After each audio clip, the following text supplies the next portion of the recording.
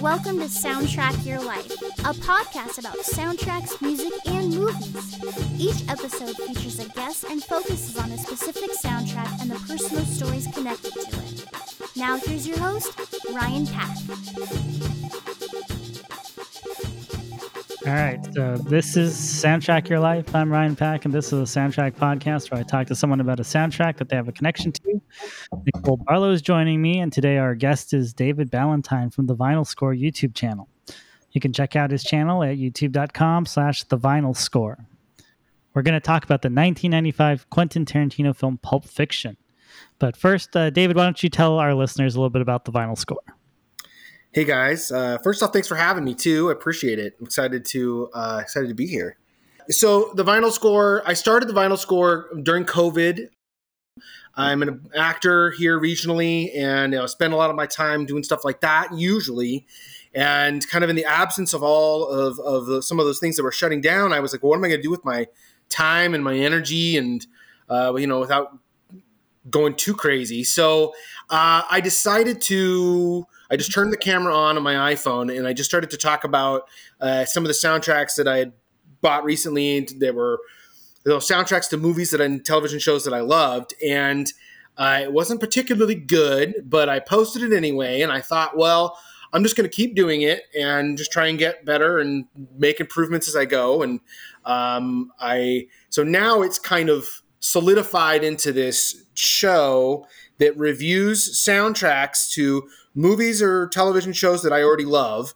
And then I'm also kind of doing comparisons to different vinyl pressings and saying, is the new colored vinyl version, deluxe, gatefold, whatever, is that better than an original, 1980s pressing? What are the pros and cons of all those kinds of things? Some of it's really celebratory. I haven't really reviewed a show that I don't like or a movie that I don't like. Like usually I like this soundtrack or score. And then it's also about the vinyl that's kind of accompanying it and talking about that. Well, David, your relentless positivity is about to come colliding with people that like to talk about how much they hate things. So don't feel weird. But typically we talk about soundtracks that we like. There was good discourse. It was good discourse. I checked into your High Fidelity episode, and there was a really good conversation around the soundtrack being good, but how that movie has aged or not. And that was actually one of the favorite ones of yours that I've had, because there was kind of this, is this guy fun? I don't like this guy. Anyway, we don't want to go talk about High Fidelity, but I like that kind of spark. So bring it on. Well, thank you, David. This is like a crossover hit success today, and it's very, very cool to have you on the podcast. And I kind of want to start out by talking, do we like Pulp Fiction? To your point, is Pulp Fiction a favorite for you, David Ballantyne? Well, I think it's one of those movies. It's like a movie or a book. It kind of depends on when you saw it or read it. And like that can be a really important thing. Like I read Catcher in the Rye at the right age. So I love it. And I've never reread it. Maybe that's important. But for me, Pulp Fiction was definitely a movie that was one of the first movies that had a lot of firsts for me. Nonlinear storytelling, lots of hip people, lots of hip music, at least to my ears. And, there was a lot of that kind of stuff happening. So I think for me, it still works. I think there's a couple moments that don't, but I rewatched it this year. I didn't rewatch it in preparation for this because I felt like I had seen it. And I thought, oh yeah, this was really enjoyable. I don't think it's maybe my favorite from Tarantino overall. And I think he's done wackier, dumber things since then. But I think this really feels really 90s cool and still clicks on that level. Yeah, I think you've got to respect it. I think we're probably in a similar age cohort here without revealing anybody's true ages or doing a roundtable about that. Let's skip that part. But it came at this really crucial moment in time, and it really felt fresh and new and innovative and like you said, like hip and cool. And it brought back this resurgence of, I think, a lot of music that at the time hadn't really been celebrated enough. I mean, I think you can definitely credit Pulp Fiction with the resurgence in surf rock. Mm-hmm. I think that no argument, like Misirlou out the gate for this movie was a really big revelation for a lot of people. Like if you were in high school and you had never heard like 60s surf rock before, or you hadn't been exposed to it on that level, like Misirlou hits. Like that's a heavy hitter to start your movie with. Yeah, it comes in really strong. And I think it's a great point about, kind of discovering different genres from this film. And I swear that the mix, even in the movie of the music, I don't know if you get, they let Tarantino like twiddle the knobs, but it seems like every time Misirlou starts the movie, it seems so loud. Like it's just like, it's just coming in hot, Yeah. And it really grabs you. And I think he does a good job of picking the right kinds of music from these different genres that really are different, engaging, they really grab you, right? Like Misirlou. You can pick some boring surf rock, and maybe if you heard it, you go, oh, that's neat, but it isn't necessarily Misirlou, right? Right. I mean, it's anything but generic. And like you said, it sounds so tuned up and loud that it has a certain intensity that you can tell was really intentional.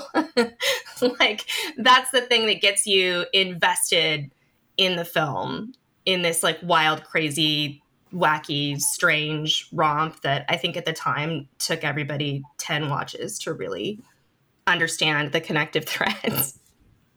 Because it's kind of a new concept, right? Right.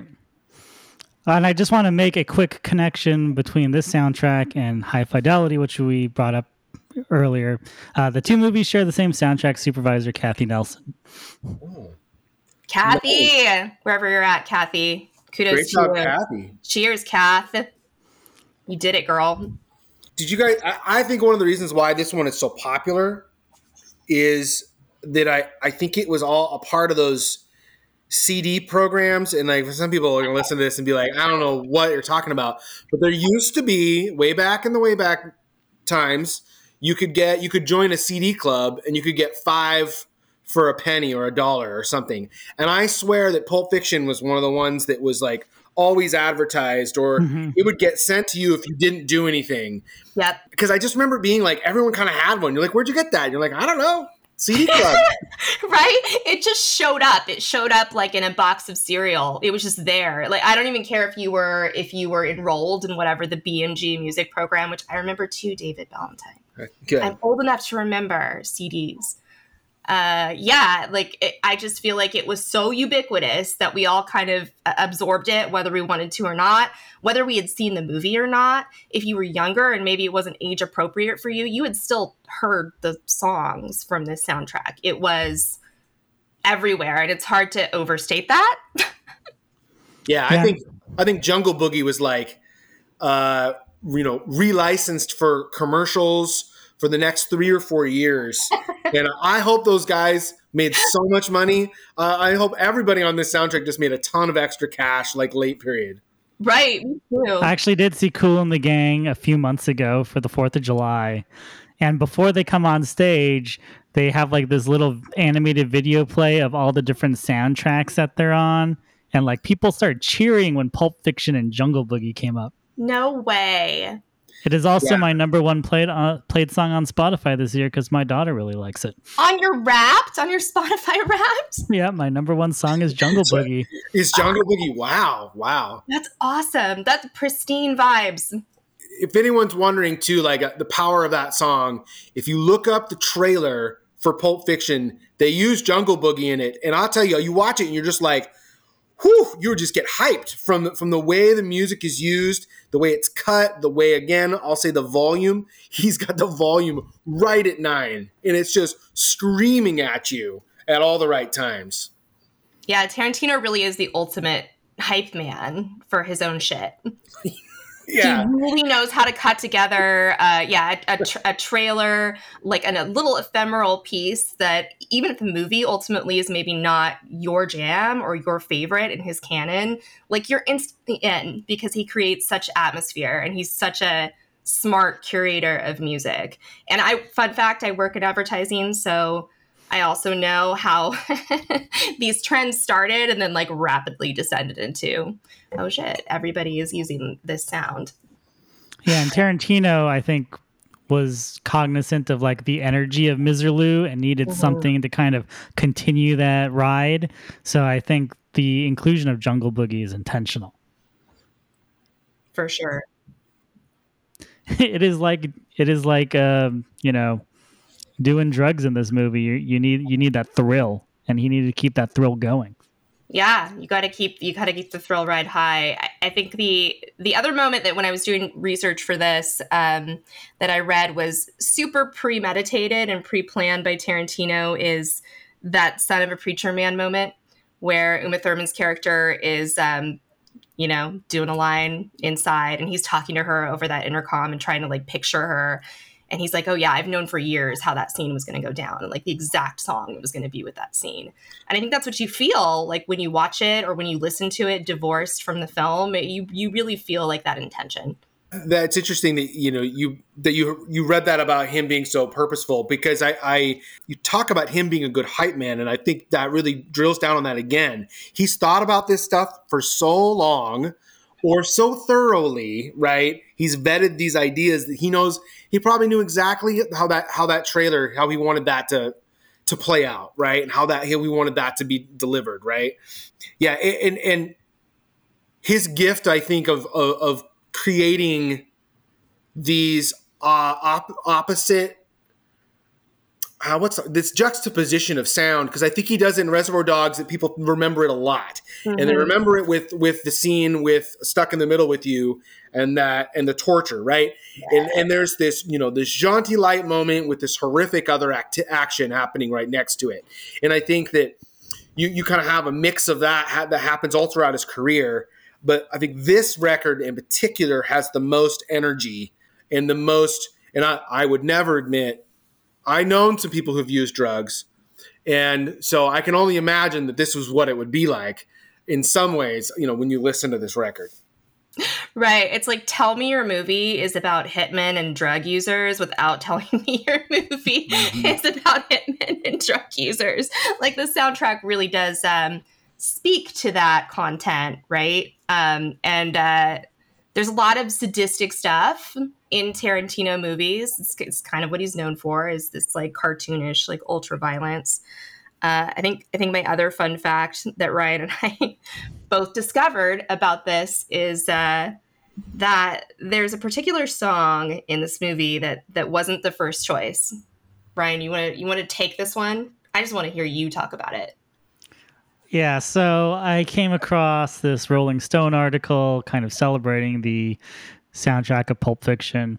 Rolling Stone is maybe not my go-to publication, but they did have access to Tarantino, and he said that for the song Comanche, it's a surf rock song, it soundtracks a very graphic scene in the movie, and he said his first choice was the next Mike Sharona. And he says, quote, Mike Sharona has a really good sodomy beat to it if you think about it. Which I didn't want to. I've never thought about that, and I don't want to think about it again. But Tarantino did. Tarantino thought about that shit.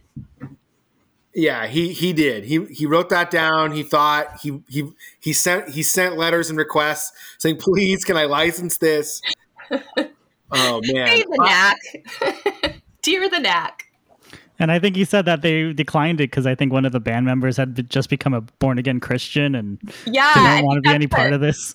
That's the funniest bit, is that they were like, you want to do what? No, we're super Christian now. We're not going to, no. Honestly, they probably should have said yes and weathered whatever weird reaction that garnered, because, I mean, that song's super well known, and I think many artists could attribute some sort of bump in sales or notoriety from him giving their music a shine or spotlight in his movies. So I bet they would probably regret that now. I don't know that I do. I don't necessarily think I need that in that moment. I think Comanche, I think that works pretty well for the frenetic wildness. I think that works.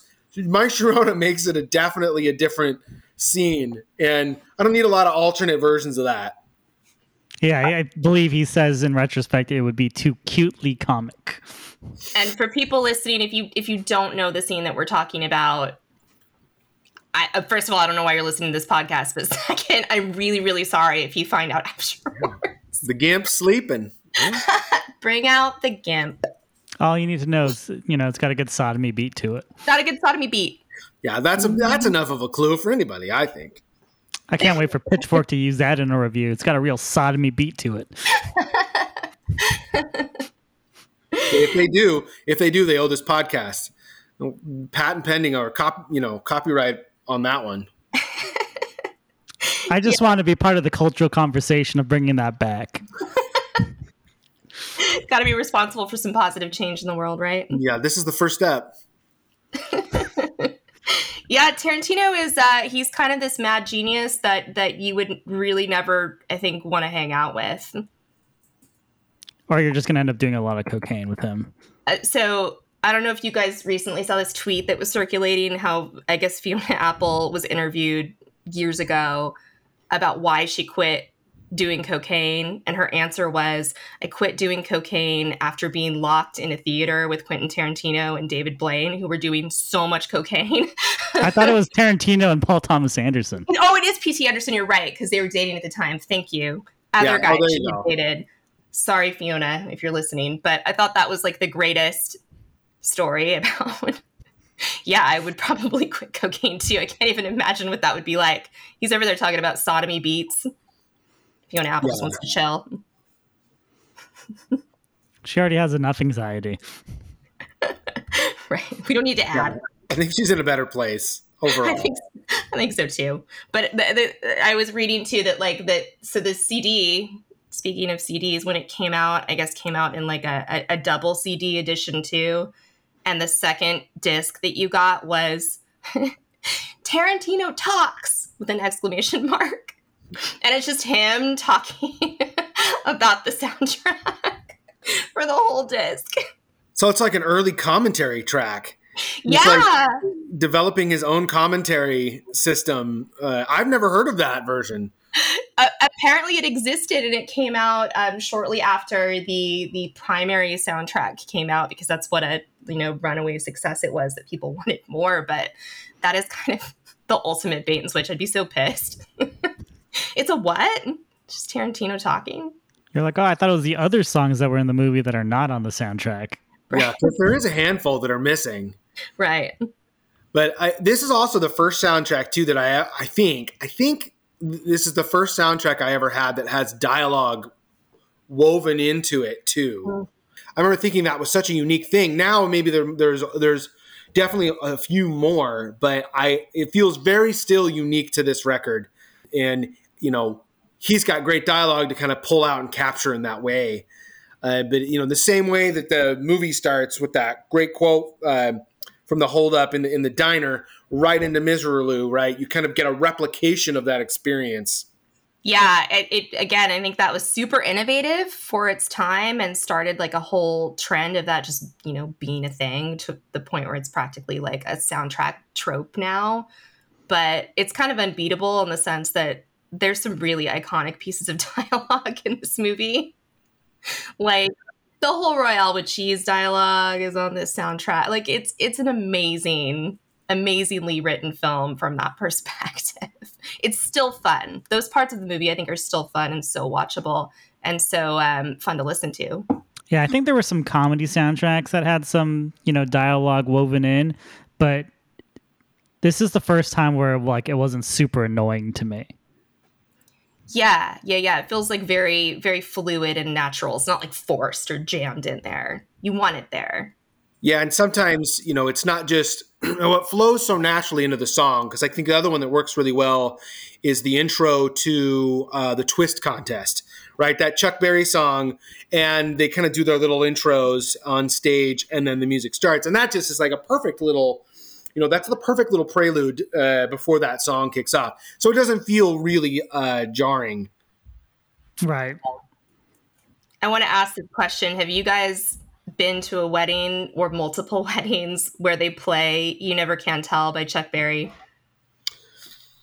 Anybody? Just me? Am I that level of white person? I think you're on your own. Just me. I think you're on your own. Yeah. I recently went to, this is my sister-in-law's wedding, and it was a few weeks ago. And it was at the Madonna Inn. I don't know if any listeners are familiar with that, but it's this like really kooky, like kitschy sort of roadside motel place. It's all pink and mid-century. It's in San Jose. And they have this like giant ballroom where they have this like, probably like median age, like 85 plus, like band that's playing, for a bunch of ballroom dancers, like the Haunted Mansion, but a little bit more ripping. And they start playing their version of this song. And, like older people are getting up to dance. This is the rehearsal dinner. And the next day we go to the wedding and the DJ plays this song too. And yeah, people still do the Uma Thurman, like John Travolta moves with the like thing on your eye and the thing. Yeah, you guys know. Yeah, I would say that this movie owes a little bit of an apology to people for those dance moves having to be replicated. Because while I've never been to a wedding where they played You Can Never Can Tell, I've seen those dance moves, hundreds of times, especially in those kinds of settings. Yeah, like so many times, right? We've had to watch so many people dance badly to that song. And I'm including myself in this conversation, so we're clear. I'm not free. I'll assume I've done it, and I'll just own a portion of it. Right. I have done that dance, people. Ryan, we really need you to admit that you've done it too. I'm sure I've done the dance moves. I just don't know if it's been at a wedding. That's okay. That's good enough. I feel like we're balanced. Yeah, I mean, if you've seen this movie, you've done the dance moves. You've definitely done the dance moves. I mean, probably drunk, but you've done the dance moves. Right. The dialogue on this one too, I was still living at my parents' house when this came out, and I really wanted this record, and I had to I would say that the real challenge of the dialogue when I was younger is that I had to remember where it all was and which part it was, because if it was certain parts, there's just so much swearing, and there's just like so much cursing, and I would just like have to run back to the CD player so I can like turn it down and like wait till it goes by. It's incredible. I think we all have at least one album where we had to do that. Yeah. Right. Oh no. Footsteps. So, shall we talk some Urge Overkill? I've done a lot of research on them for some reason. Oh man, you were like the internet's number one Urge Overkill hater. So yeah, let's talk about some. I am definitely that's fine not. with me. This seems like their only bright moment to me. I never cared or paid attention beyond. I bet I'm happy for them in some ways, but it doesn't impact my life. In fact, I might even go as far as to say I'll just take Neil Diamond on this instead. Yeah, it's weird that this was like the hit from the soundtrack. Like they got a video for it. Very weird. But apparently the whole city of Chicago hates them. And it's not for doing this song. Explain. Well, yeah, why? If it's not for this. So I follow some music writers, and a lot of them are based in Chicago. And I remember one of them, his name is Lior Galil, and he works for the Chicago Reader. And I think he kicked off this fascination with the hatred of Urge Overkill by tweeting, you can tell the divide between Gen X and millennials by whether they've ever considered Urge Overkill. Okay. So I was like, oh yeah, that band. And then so I started like digging, and there were these two women in the 90s who hated them so much they created a zine called The Stalker. They would show up to Urge Overkill concerts in suits because that's what the band would wear, just like in the music video. And they like one of them like snuck in a bullhorn to just like scream how much she fucking hated them during the show. Like they trolled them pretty hard. And then I think, 30 years after their debut, like someone tracked them down, was like, why'd you do all that? And they said, because they're just assholes. I just don't find them interesting enough to muster any hate for. I think I must be a millennial because people need to go back to ignoring Urge Overkill. I think they have sorry, Nicole, I'm going to talk over you. Mm-hmm. I think they have a real kind of, they're an amalgamation of 90s guitar sounds and then like a band that maybe got signed and then was trying to be force fed to the masses. And it's like, you know what? We don't want this band, and it just never worked. And then I bet they got that hit. And then they're kind of around and people kind of have to see them. They're going to get better shows because they're on this Pulp Fiction soundtrack.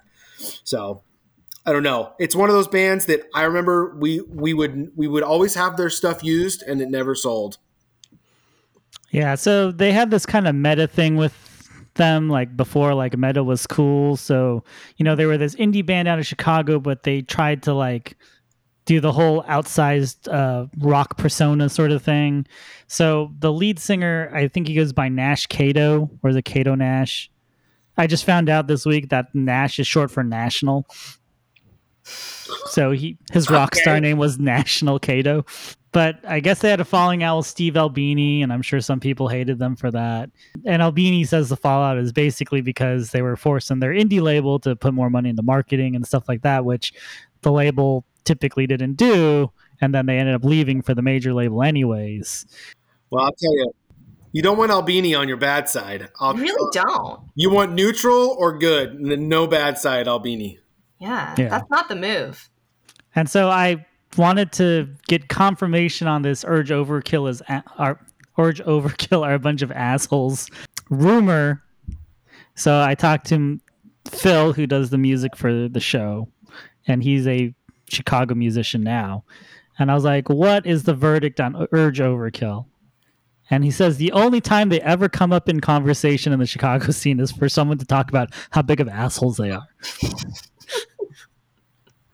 Well, if anybody's listening from Chicago, I guess, drop a note. Let us know how Urge Overkill harmed you. And if they're cool, let us know that they're cool. If you've been personally victimized by Urge Overkill, please contact Ryan Pack. But apparently this song is just a cover from some EP they did before they signed to a major label. And Tarantino found it and put it on the soundtrack. Right. That's the story, is that he discovered it. He played it for Uma Thurman, and she was wild about it. And it went in this, kind of fairly prominent scene. So that is definitely the song. And we talk about this, I feel like, every podcast. If I had to pick one to go, it would definitely be this one. That's a good question. I don't think I'm there, but I don't begrudge you your choice. Thank you. I can understand that. There's two spots on the soundtrack that really slow down for me. One of them's Lonesome Town, and I mean this is kind of petty because they're really almost just tempo problems. Lonesome Town, and then there's a song by Maria McKee, something about a red dress. Yeah, that one's not a fave of mine. She's got a great voice. Like when I let it go and I listen to it, her voice is beautiful, but I barely remember what that's from. And both those moments are like these little lulls. And maybe I need that somehow when I'm listening to the record all the way through. But those are my two moments that I think I would let Maria McKee go if I had to pick one. That's fair. I think if Love is a Red Dress by Maria McKee, it's definitely a down-tempo moment. It's definitely dated in a way that is not great. It didn't age well, and I'm sure if we were listening to this on CD right now, we'd skip it. It'd be a skip. Lots of bands around that period with kind of that slow strumming, and then a vocalist, you tended to be female, just belting, really showcasing her voice in a big ballad. I'm trying not to pull in Four Non Blondes and things like that, but there's just these moments where they just really let it go. It's a perfect comparison.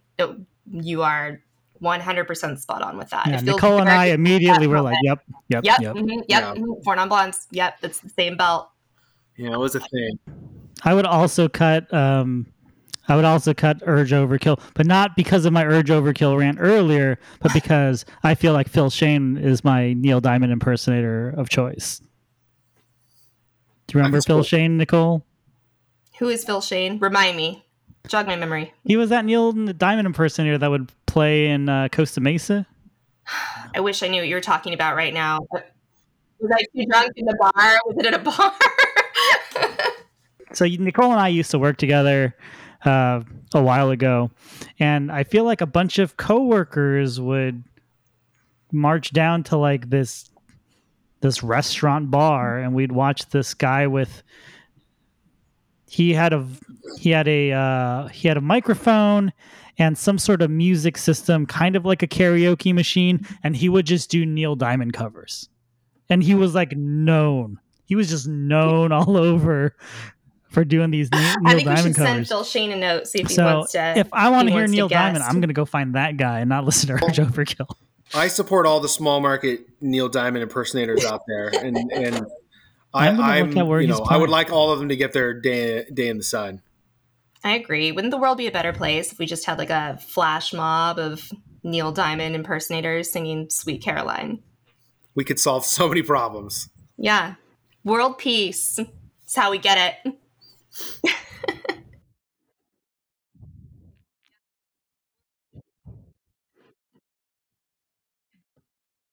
I'm going to make a really loud sound for a second. Hold on. Sorry. Oh, look at this. I have this with me. Those you can't see because you're listening to a podcast, but I have my copy of the record on vinyl. And when I was talking about hiding this from my parents too, is that I found this and I was like 15 or 16 and it was at a record store in Seattle, Washington. And I remember being like, oh man, I have to get this, but I also need to like buy two other things. So it's like in a sandwich. So it's like, in the stack. It's because I knew that they knew, and they would try and talk me out of it. So I remember I had to buy a couple other records to kind of smush this in between. So like when I went to the counter, there wasn't like a big interrogation of what I was buying. But I remember finding this, and I never saw it again on vinyl for years and years and years. It was super hard to find. Mm-hmm. Now it's around again, which is cool. If people do want it on vinyl, you can find it pretty easily. Yeah, finding an OG copy of that is still not the easiest thing to do. So that is very, very cool. Do you remember what records you had on the outside? Was it like Backstreet Boys? Like what were you trying to convince your parents you were into? Trying to think, it would have probably have been some sort of safety grunge kind of thing. Grunge. Yeah, like Bush. Some sort of, it's a little bit pre that. It was probably going to have to be a Pearl Jam record.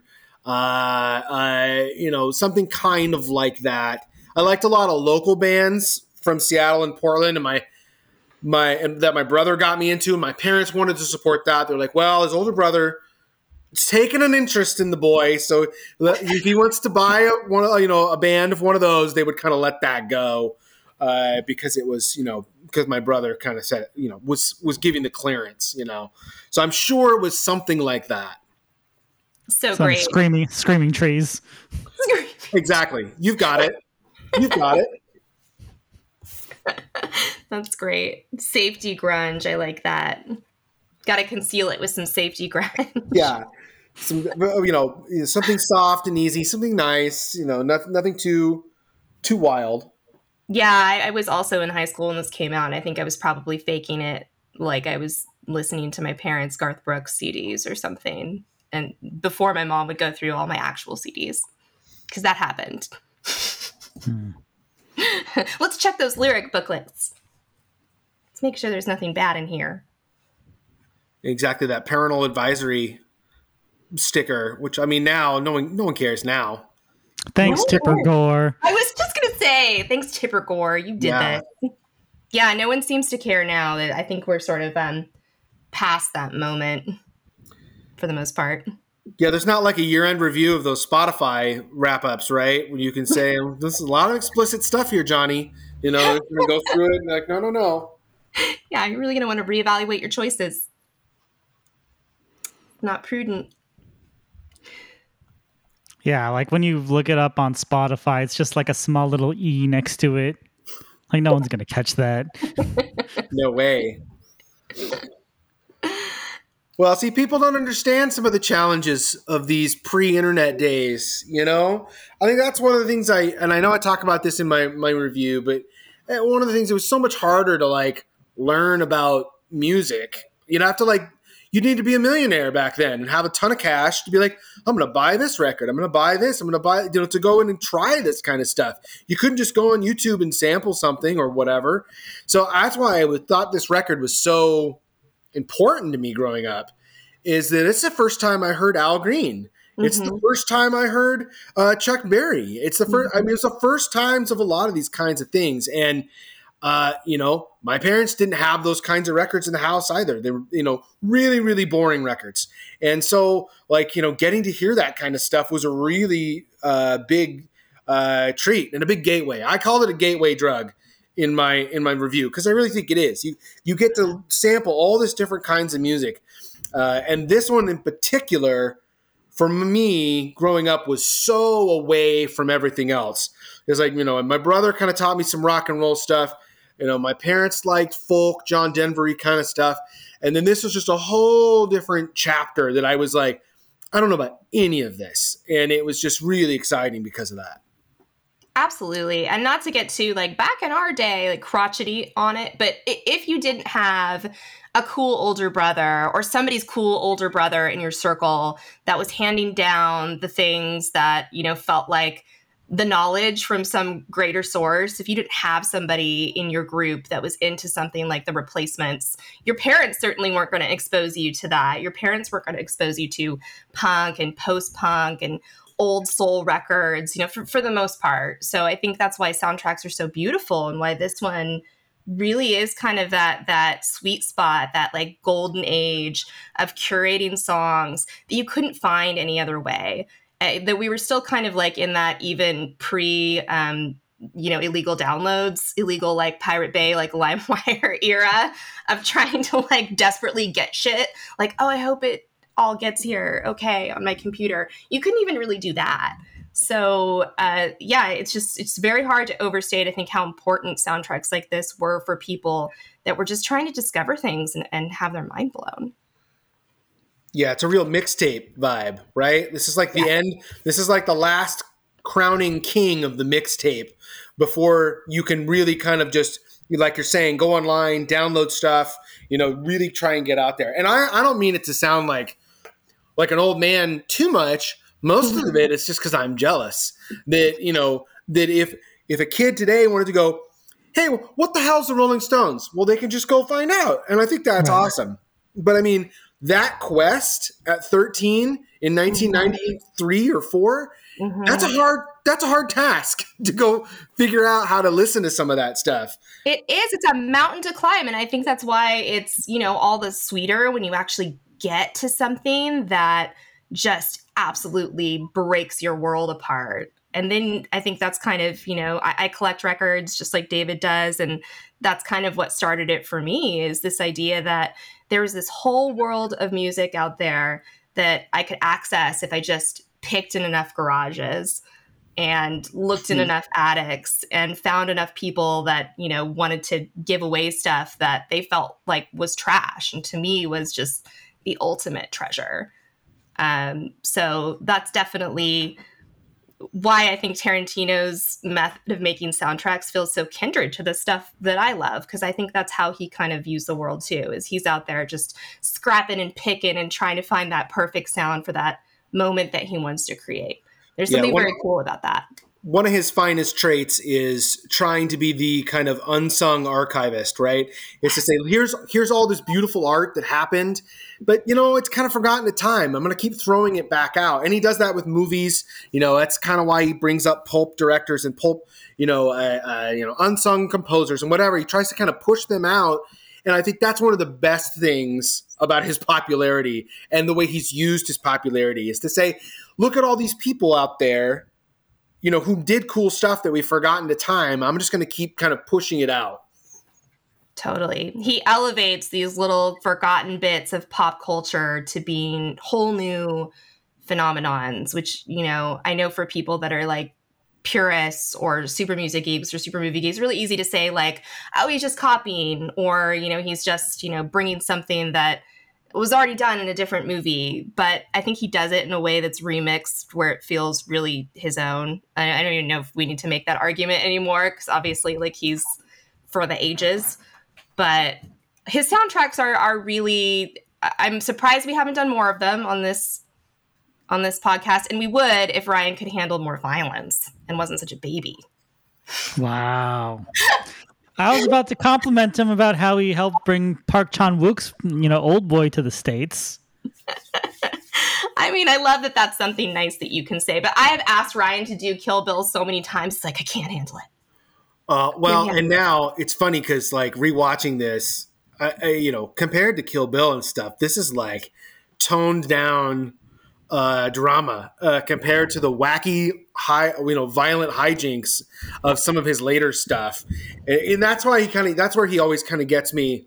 The last bastions of realism, are fading away after Jackie Brown, right? Mm-hmm. And then he kind of amps up this more cartoony element to him, which bless him, if that's what he wants to do with filmmaking, time and talent. I don't begrudge him, but the things that work better for me are these ones that feel a little bit more grounded and aren't quite as stylized, because his later stuff gets real wacky for me.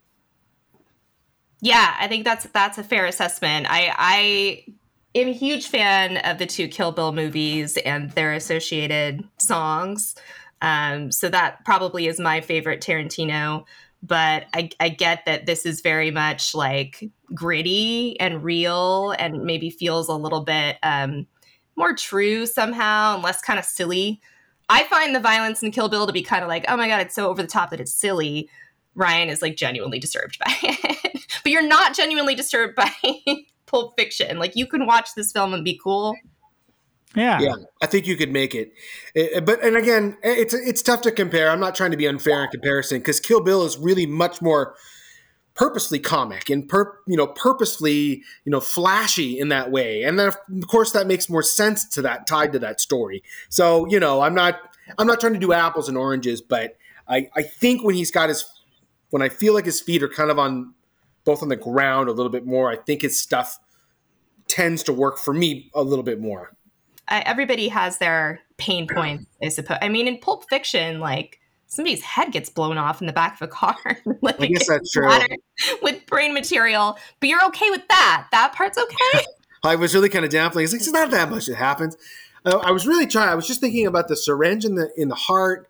Yeah, I mean that was intense. That's intense, but it's not necessarily violent, except for the moment, right?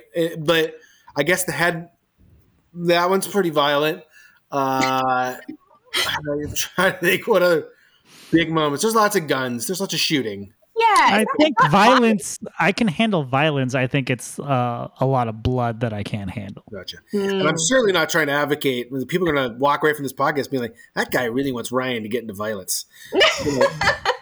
But, I was just trying to rehash, do a retrospect in my head of the violence in Pulp Fiction. I actually want people to know that I'm trying to get Ryan into more violence, that he'll do a Kill Bill podcast with me. I never said I wouldn't. There you go. Schedule it. This is just you bullying me on air. I am asking you once again to do the Kill Bill podcast with me. We can do Kill Bill. I never said we couldn't. It's okay. That's a whole other podcast.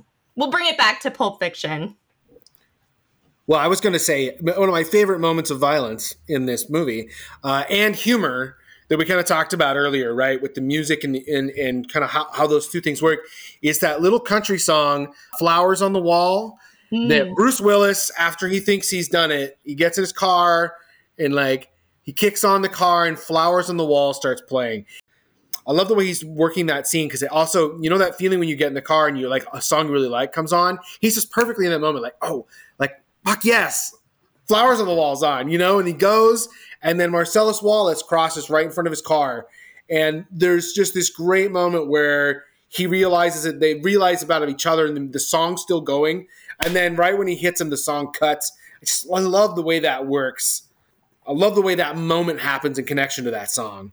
That's a really good call out. And I think another thing Tarantino is so masterful at is making music feel ambient. It's something that they're listening to on the radio or that they're, feeling in that moment. And I don't know, there's a very kind of warm and organic quality to how he puts music in his films, which is always nice. It's never just there. It's always like incredibly essential. It's not like, you know, this overlaid top 40 track. And we've talked about a lot of soundtracks too that have like these moments where it's just screaming at you like, we are now in the 80s. You'll be hearing Kajagoogoo or whatever. Right.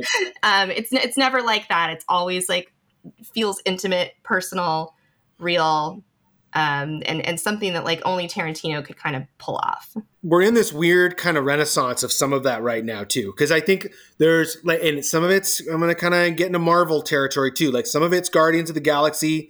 You know, they you know, James Gunn incorporated a lot of that 70s, 80s stuff with the mixtapes, which in that world works pretty well. But then it seems like a bunch of people who are like making movies were like, oh, you guys hear about this? We should be jamming our movies full of pop songs. And so like I don't remember which one I watched. It might have been the first Suicide Squad. And it's just like every 30 seconds is a different pop song or a rock song in there. And I was just like, this doesn't make sense. This isn't working. This isn't part of the, you know, like you were saying, it's not connected to a moment. It's not purposefully in the background. It's not part of a mixtape of Star-Lord's mom. You know, it was just like disconnected. I feel like we're kind of in this weird moment where it's happening a lot. And there's a couple of examples of it working pretty well.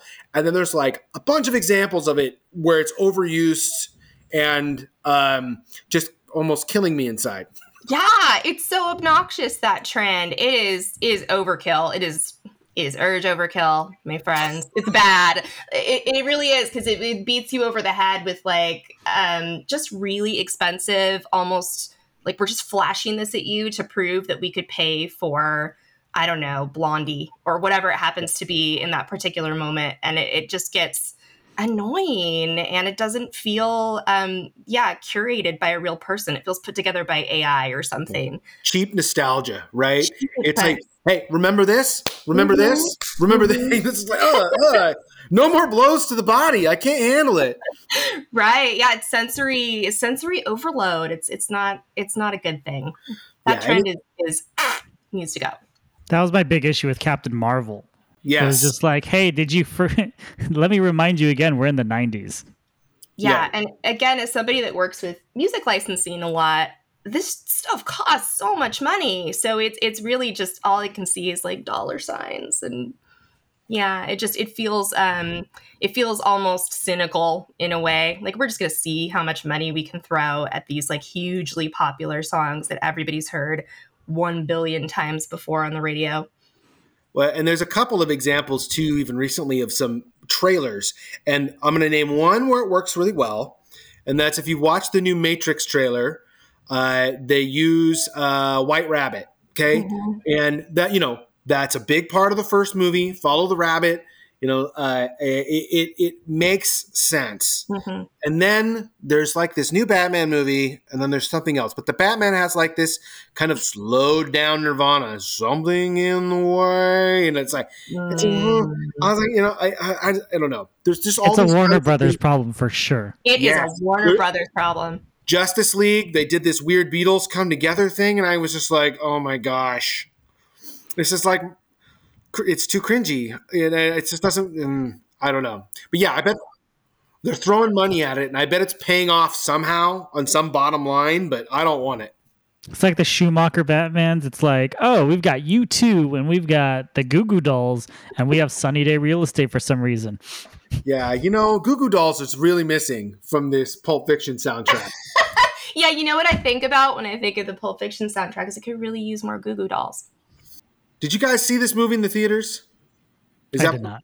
I was too young. I was too young and wouldn't have been let in unless I snuck in. So I definitely saw it after the fact and was aware of the music before I was aware of the movie. Yeah, I would agree with that for myself too. I feel like I didn't see the movie. I feel like I saw Reservoir Dogs somehow first.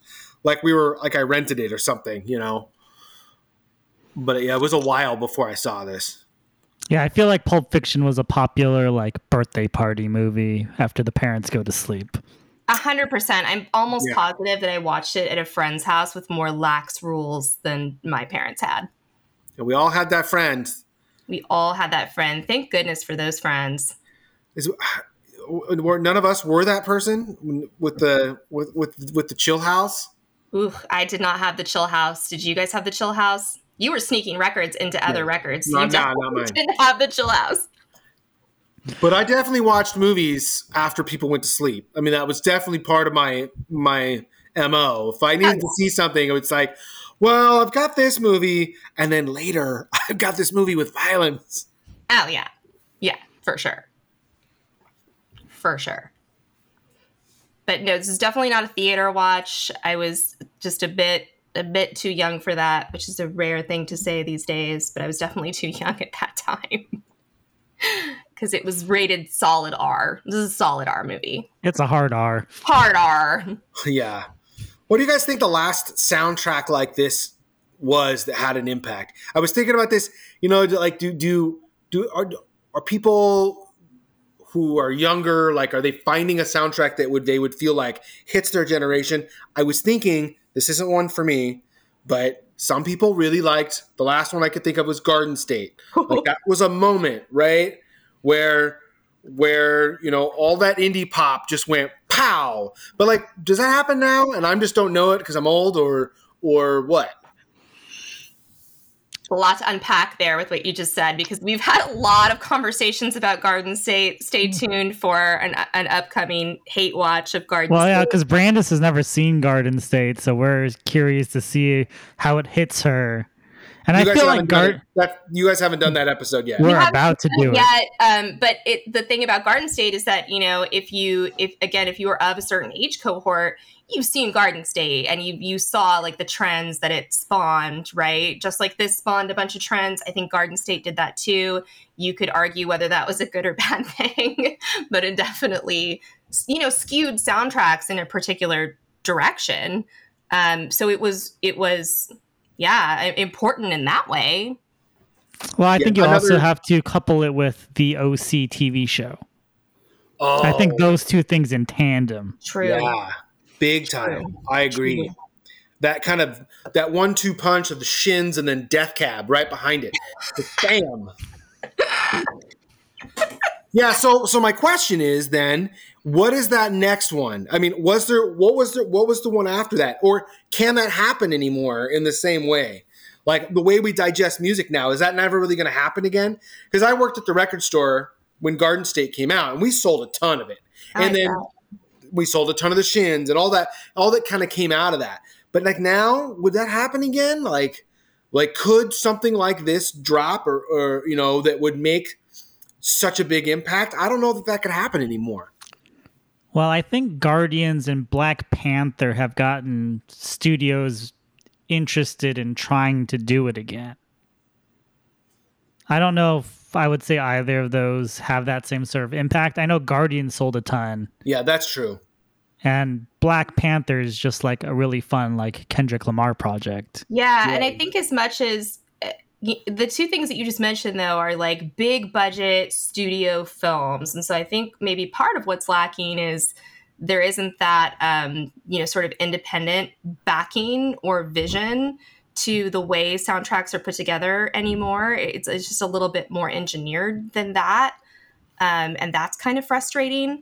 So I think that combined with just the sheer access that you have to everything now, as opposed to then, soundtracks are always going to be a little bit of a different experience going forward. But, it doesn't mean that director, that music supervisor can't come along and make something that is really magic. I think for some people, Guardians hits that way. It doesn't for me, but I think it might for some people. If you're younger, maybe you've, never heard some of those songs before. Yeah, maybe you've never heard, I don't know, Air Supply or whatever is on that soundtrack. I have two theories now after just like talking this through with you guys, because I was just thinking about Guardians in this context. I was like, that might be the first time some people have heard Rumors. Right. That Fleetwood Mac song that's used in the second one in a very emotional way. Like it has an impact. And then that took me to the next time that Fleetwood Mac got a big uptick, and then it was TikTok. Yeah. Didn't that guy like drink cranberry juice or something? And then all of a sudden, like Fleetwood Mac was like rising on the charts again. So maybe that's where it is. It's no longer in these kinds of moments as much as these small viral bites. maybe that's the first time that you've heard the Bee Gees through, some like TikTok ephemeral, like weird trending thing, but you're still going to like pull at those sweater threads. And if you're a kid, you're going to figure out like what you like and what you want to get more invested in. So that the way that it's conveyed might be a little bit different now, but I think there's still room for people to kill it within the context of a soundtrack. I think maybe it's just maybe there are just less opportunities right now. Yeah, maybe both are possible. Because I think one of the things when I worked at a record store, one of my commitments is like I never want to be like a gatekeeping dick, you know, where somebody's like, "Hey, who's the Velvet Underground?" I don't want to be like, "Hey, kid," I don't want to come down on anybody who's discovering, right? So I have to kind of check myself sometimes in those moments because, like, you see things like that Fleetwood Mac song "Take Off" with the Cranberry Juice guy, and I'm like, for my first reaction was like, what's the big deal? And I'm like, well, then my nephew rolls up, he's like, dude, have you heard this? And I'm like, okay, all right. So now he knows rumors. Like, okay, what's the big deal with that? In some ways, so I'm always trying to check myself a little bit, but it would be cool to see some sort of smaller movie drop a compilation connected to it that has the same ripple effect that for good or bad, it's like an A-bomb, right? You can use it for good or bad here, people, and it's going to have a big effect no matter what. Is Wes Anderson too niche for The Life Aquatic to be kind of in that category? I think so. He'd have to have a mega hit, because I love his comps too, especially Royal Tenenbaums and Rushmore. I think are super strong. I think Life Aquatic's cool, but it's different. It has that half and half feeling. And some of his other ones, he kind of goes away from that format a little bit. But I think he'd have to have a hit to have the same level of impact that I guess I'm trying to think of. But he's a good candidate and very capable of it. Yeah, and I think, again, even Wes Anderson and Tarantino have maybe kind of gone away from this idea of curating songs, maybe because they're starting to feel like they've stripped mined everything that is a little bit more underground or unheard because of the way people access and share music now. So it's more about scores and it's more about, creating atmosphere in different ways, different kind of sonic tricks, and not so much like I'm going to find, that like obscure song from the 60s, because now with things like Sampledelia and Plunderphonics, like people have already brought so much of that back. It's just kind of hard to find new things these days. Yeah. There was an interview on YouTube. Three of the Tarantino soundtracks got reissued on vinyl. Death Proof, Jackie Brown.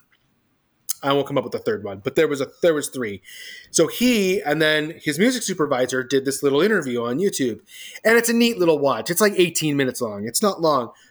But they talk about the process now, and it's so microscoped because they were working on Once Upon a Time in Hollywood. They're trying to license this stuff.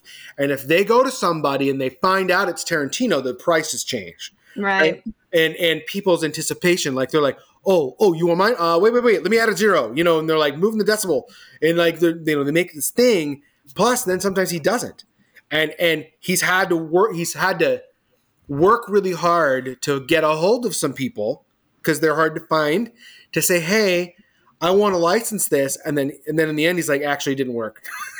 That's such a great point too, is like that the game has probably just entirely changed for him and for the industry. And at the time of Pulp Fiction, a lot of these things kind of feel more like happy accidents. It's fate. It's some kind of kismet that these things are on the soundtrack and that these artists agreed to it without really knowing his style and without really him being this, established like Tarantino. That wasn't a thing, right? So they took a chance, and there's a lot of like dice rolling that I think happens on some of the older soundtracks for both Wes Anderson and Tarantino that isn't happening now. So that makes complete sense. Yeah, I think the industry has changed a lot since, that big major label crash in the late 90s where, now everything is like touring and, it's all about these 360 deals with artists now. And I don't want to get like super like music industry, deep weeds, but it just seems like I think in the 90s it was just like, hey, soundtracks are a great way to get our music out. it's a great way to kind of find another wave of popularity, hopefully. And I think now it's just like, show me the money. Like, I don't care what cultural impact this might have for me. Yeah. Like, Well, this is how I make money. the financial. You're absolutely right when you talk about the shifting landscape of the of how artists make money. Because the end of the '90s into the 2000s, you completely see it shift away from record deals for actual physical media, and then licensing becomes one of the ways that an artist can actually make money. And so yeah, you do see that focus totally shifts for so many artists, because now it's just like this is a real viable way to continue to make money off of my music, or make money for the first time, or whatever the situation is, right? Yeah, well, and maybe this is too much of now we're like, trudging down this. Let's talk about the state of the music industry and how these artists, these artists are desperate for conversation that we've ever had on this podcast. It's very mature. I think context. I'm a big context person, and I think context is really important. Because if somebody's like listening to this now, going, "Why are these guys? Who gives a shit?" It's like, well, you have to know in the moment. It was really like, to be able to find stuff was just different. I don't know. It was just different. So that's also why it maybe feels like it was such a bigger deal for people from us of a certain age. I don't know. No, but I do think that the sentiment though of some kid coming into whatever a music shop, or coming to their brother or their friend and saying like, "Oh man, did you hear this song in this movie?" The way that I think we all probably did when we heard certain songs off this soundtrack, off the Pulp Fiction soundtrack. Like that's a little slice of magic that I think is still possible. It's still possible to find things that you haven't heard before, and then kind of, inspire this whole lifelong love of a particular artist or band or sound, and that's great. Now I'm schmaltzy. It makes me schmaltzy. We're getting wispy over here. Thinking about future generations being inspired by surf rock. Oh, the kids! I just hope they pick up a guitar. I just hope they don't listen to that nasty My Sharona. That song is forever changed. I know what that beat means, young man. Oh, gosh. Too true. That's going to be the new, like, if you play the song backwards, it's satanic or whatever. It's going to be like, oh, that beat. I know why you're using that beat in that song. I probably will, next time I'm somewhere public where that song comes on, have to drop this factoid and be like, you guys, you know what, guys? Did you know that there's a little party? I encourage you to. That's your conversation starter for parties, everybody. I hope it's at like Christmas. Yeah, here's what you do. Your next party, you put on My Sharona, drop that knowledge. Slip it into the playlist, right? Mm-hmm. It's like, oh, wow, oh, here's a good song. Hey, did you know? You're welcome, listeners. Thank you. Well, David, thank you for coming on the podcast.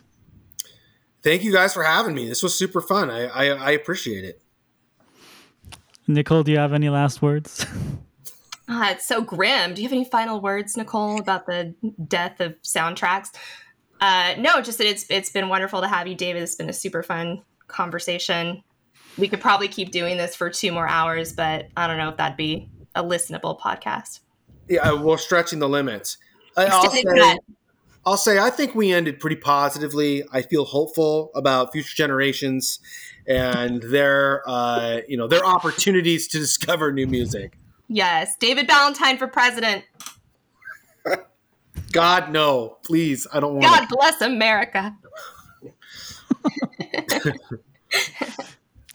So, David, where can people find the Vinyl Score? Well, you can find me on YouTube. That's where most of my videos are. And I'm also on Instagram. And I do a fair amount of posting there. And then I'm also screwing around on Twitter. But that's it. Those are my places. So subscribe to David's YouTube channel. Follow him on Instagram or Twitter. You can follow us on Instagram and Twitter as well, at SoundtrackCast on Instagram, at Soundtrack_You're on Twitter. Please subscribe, rate, review. We'd appreciate it. And thank you again, David, for being on the show. Thank you, guys. Real pleasure. Thanks for joining us this week on Soundtrack Your Life. Make sure to visit our website, soundtrackyourlife.net, where you can subscribe to the show on Apple Podcasts or Spotify. While you're at it, if you found value in the show, we'd appreciate a rating. Or if you'd simply tell a friend about the show, that would help us out too.